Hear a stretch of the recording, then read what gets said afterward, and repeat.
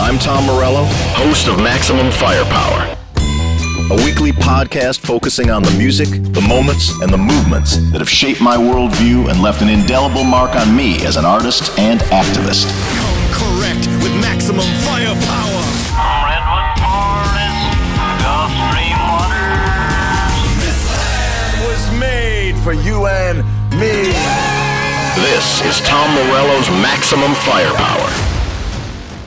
Hey there, I am Tom Morello, and on this episode of Maximum Firepower, my good, beloved friend, Michael Moore. Let's talk for a second about the movie Sicko. It was a great honor of mine to contribute a song, Alone Without You, to the end of that movie. But, Sicko was right after Fahrenheit 9/11 tackled the healthcare crisis, and the moment of the movie, which is most sort of moving, is where you have these people who have helped first responders to 9/11 who have gotten sick in the aftermath, and they don't have healthcare, and they're falling apart at the seams, and they can't get better, and they can't get healthcare in their own country. So you take them to like a U.S. military base to try to get them help. That military base is Guantanamo Bay, which is in Cuba. Right. And you bring like a boat. You try to pull a boat up to Guantanamo Bay, and they sort of flash the big guns at you that you're not going to be able to get help there. So you just kind of go around the bay to the corner where what happens? Well, the people I had with me in the boat were all first responders who were there in 9/11. So they are sick from all the illnesses of people who were working downtown on 9/11 and after the months after that. And we had to convince the Cubans to let us go into Guantanamo Bay because it's all mined. The Americans have put mines in there. Maybe the Cubans have too. I don't know. But anyways, I finally talked them into letting me do it, I had to have a Cuban Navy guy guide our boat so we didn't blow up. And so we got as close as we could, and I did my bullhorn, and I just am asking for permission to come aboard. I've got Americans with me who can't get health care in the United States. Can we please just get some of the free health care that you have for the people that you've locked up there? So just to be clear, this is the American prison. Yes. Guantanamo Bay. So America has a base. The United States has a base in Cuba. It's called Guantanamo Bay. It's where they put like the terrorist suspects and whatnot. Now those terrorist suspects receive free health care. Absolutely. From our tax dollars. So Mike is asking that these 9/11 first responders who are sick can get the same free health care as the terrorist suspects. And what was the answer? No. I said, are you denying us the socialized medicine that you're giving these so-called terrorists? And these are the people that tried to save lives downtown New York City. And we can't, we're paying for this medicine. Why can't we get it?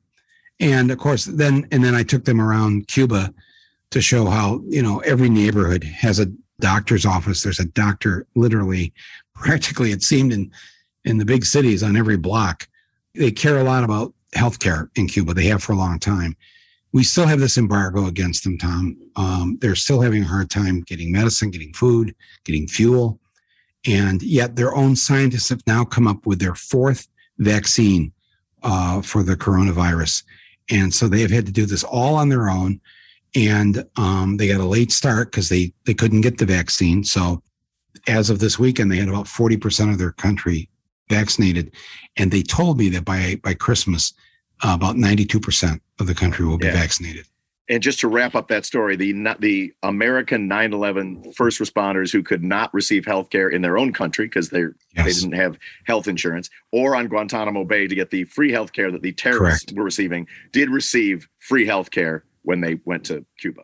Yes. And in fact, some of them had to stay there long after I left because they had long-term problems. And the Cuban doctors took care of them free of charge until they were, well enough to come back home to the United States. Yeah. This is still a problem. The fact that we don't have free universal health care in this country, when most industrialized, most Western democracies certainly have this. We don't. And, the fight continues. Yeah. So Mike and I have a lot of stories, but I think it's now time for some of our greatest hits. Being a fan of Michael Moore movies and a fan of Michael Moore's television programs, all the members of Rage Against the Machine were, and we asked him to direct a video for a song called Sleep Now in the Fire.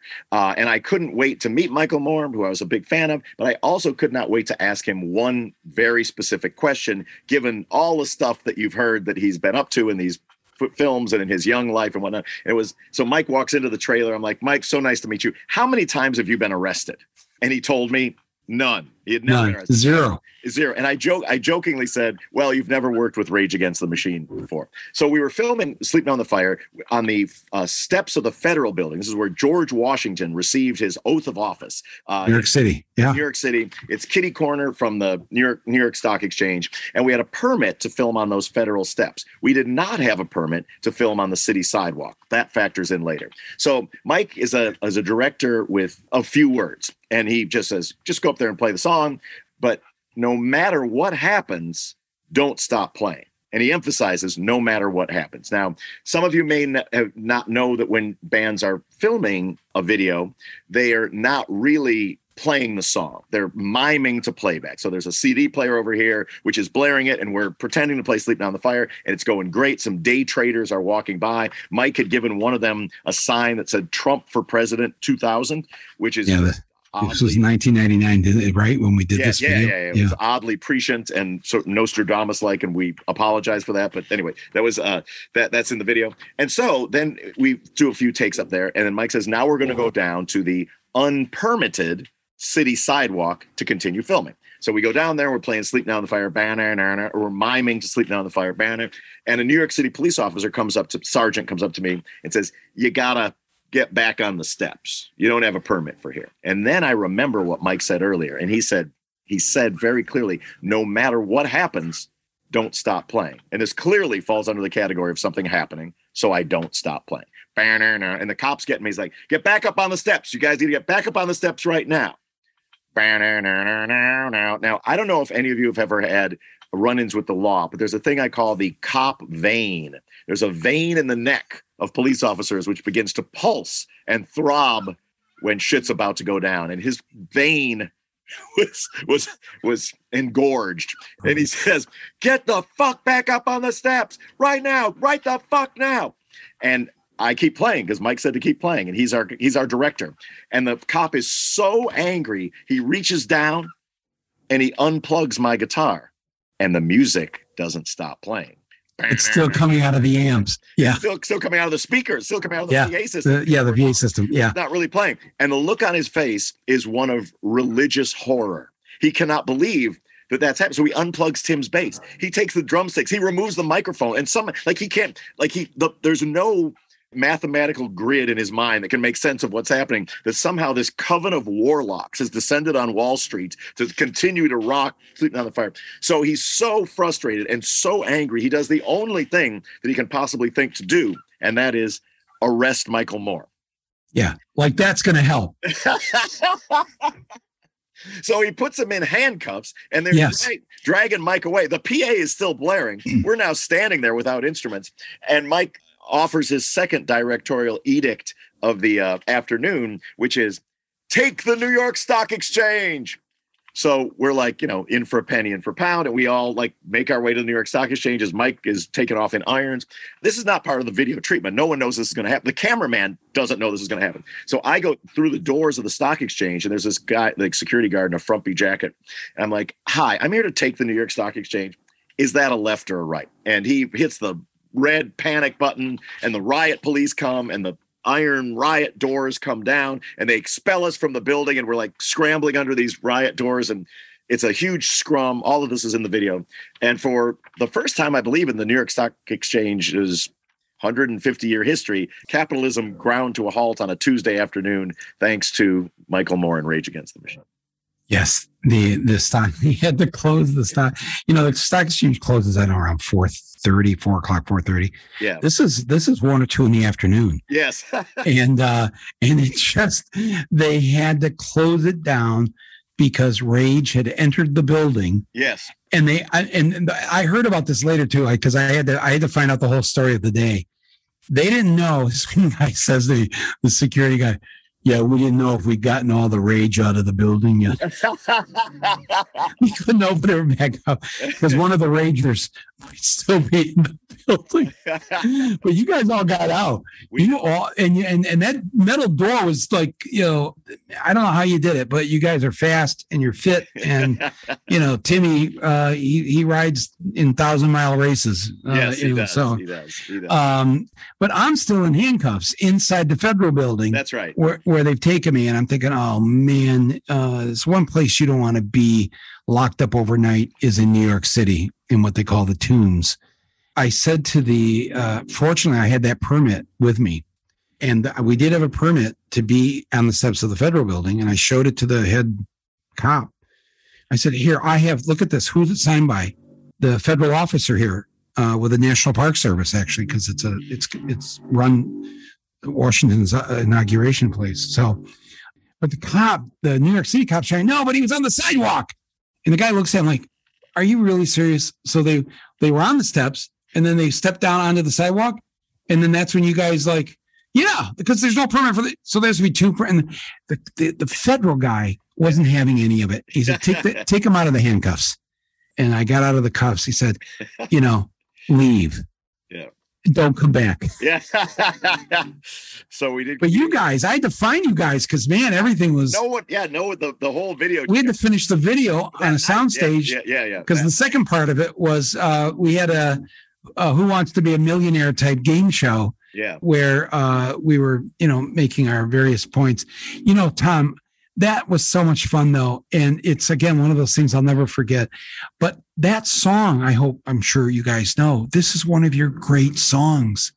To be a part of that. And then when we finished it, it was all there. It was just, it got nominated for the MTV, the Music Video Awards. Where it was soundly trounced by Limp Bizkit's Break Stuff. And then Timmy climbed the scaffolding, which Mike blames himself for.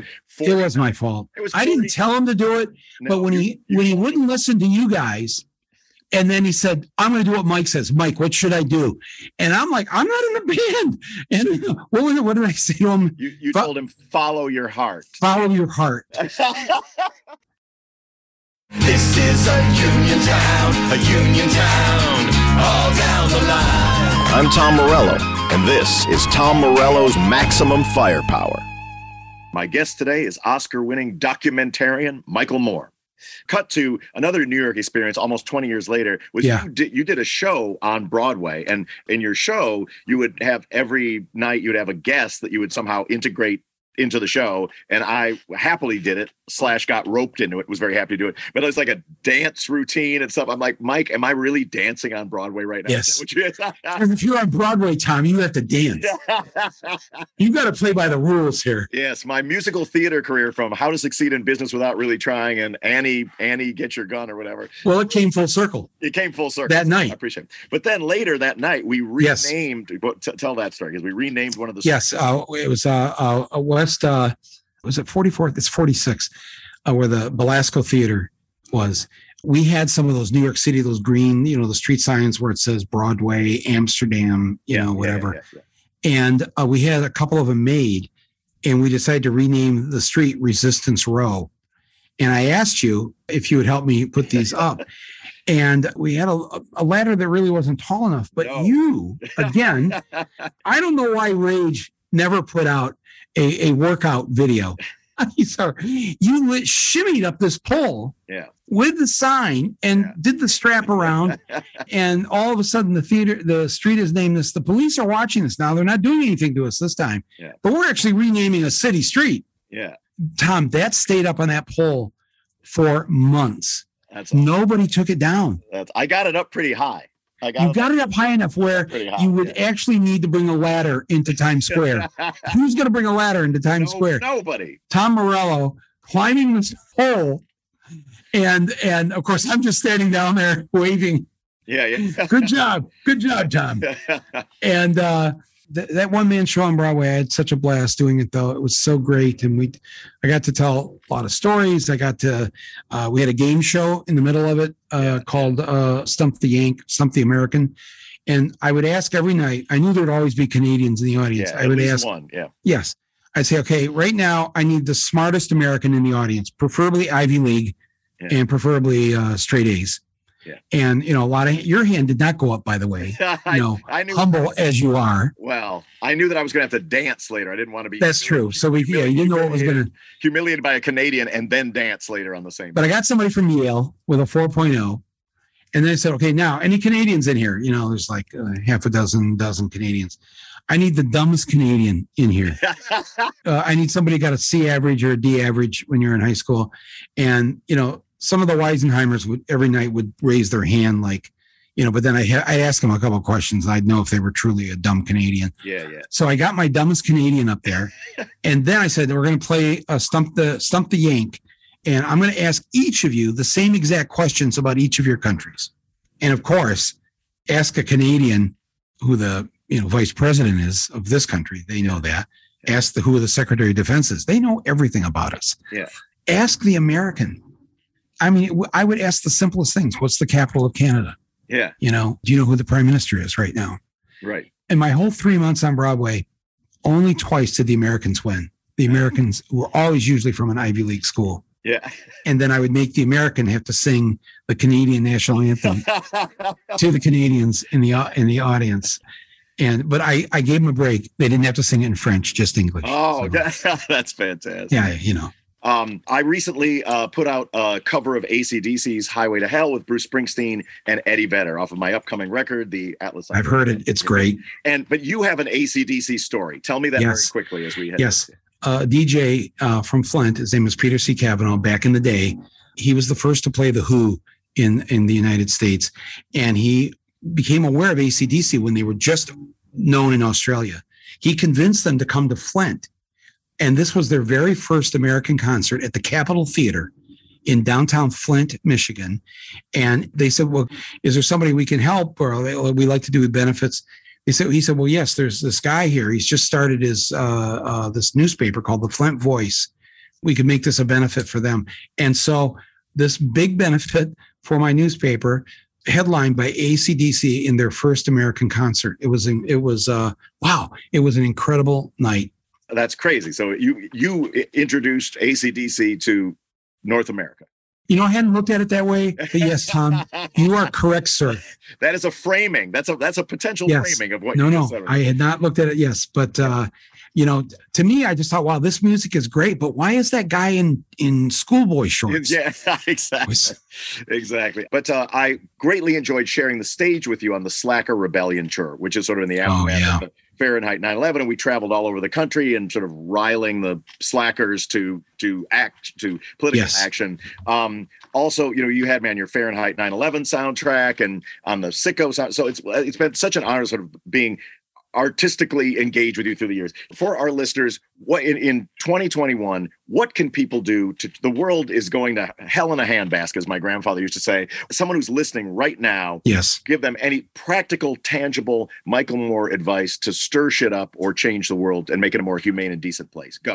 Well, first of all, everybody listening to this, you are not alone, first of all. Number two, there are more of us, those of us who believe the way the world should be, than there are on the other side. So we are not outnumbered.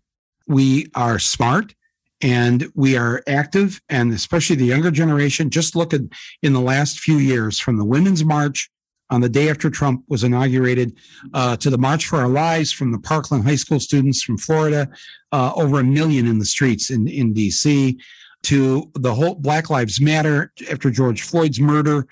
Everything that young people and people of color have pushed forward has really started to make a shift in this country in a way that maybe I thought that it would never happen.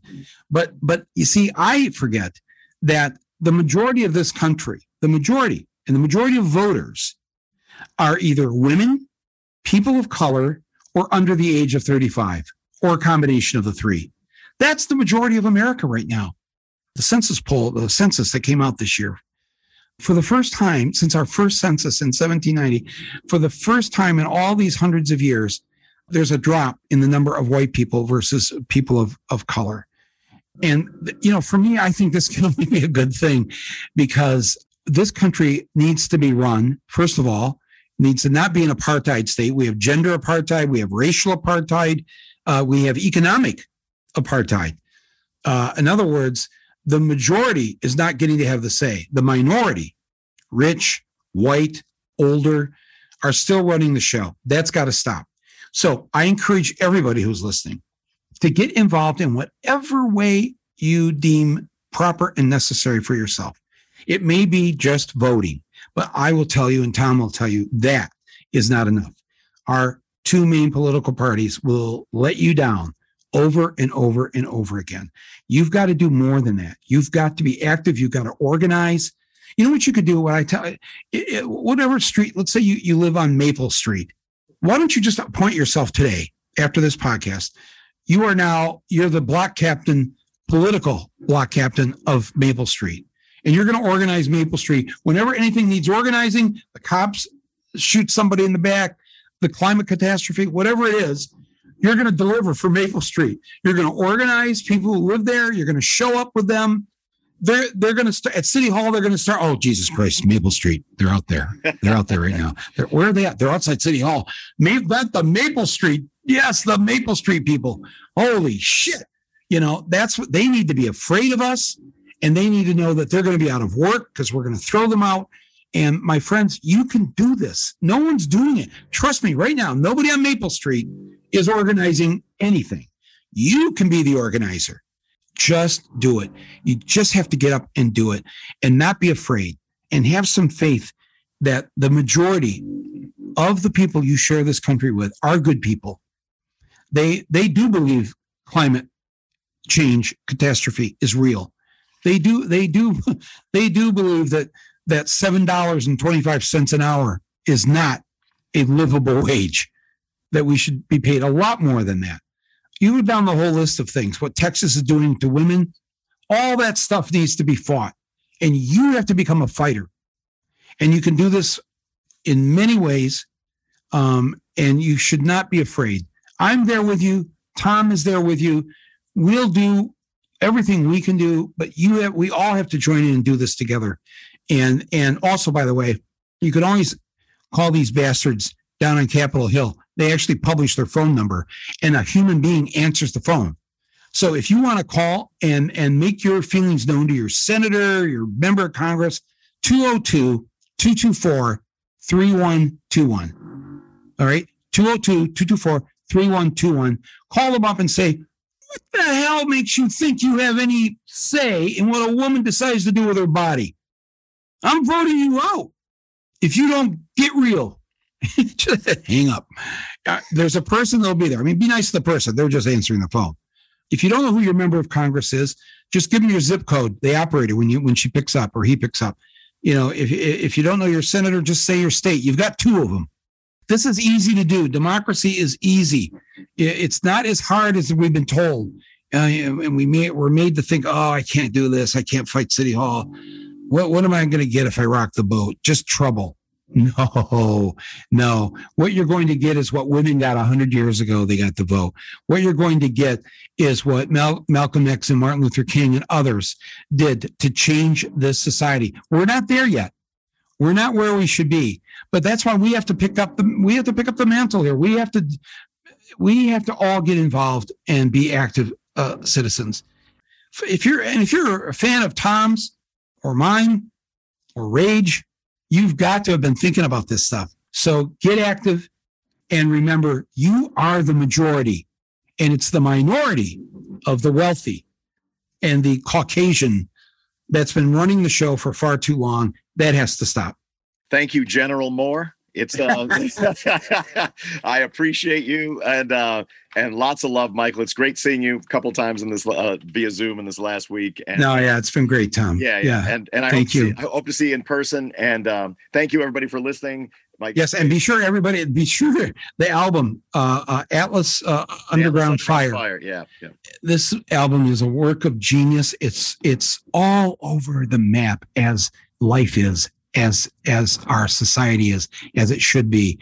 Tom, I was so blown away and loved this album, and I hope everybody gets a chance to listen to it. Thanks so much, Mike. And I know you got to go, but I really appreciate you and lots of love. And hopefully I'll see you soon. Everybody out there, until next time, take it easy, but take it. Let foes of justice tremble. This has been Tom Morello's Maximum Firepower. Hear this episode again Or listen to past shows right now. on the SiriusXM app. Search Maximum Firepower.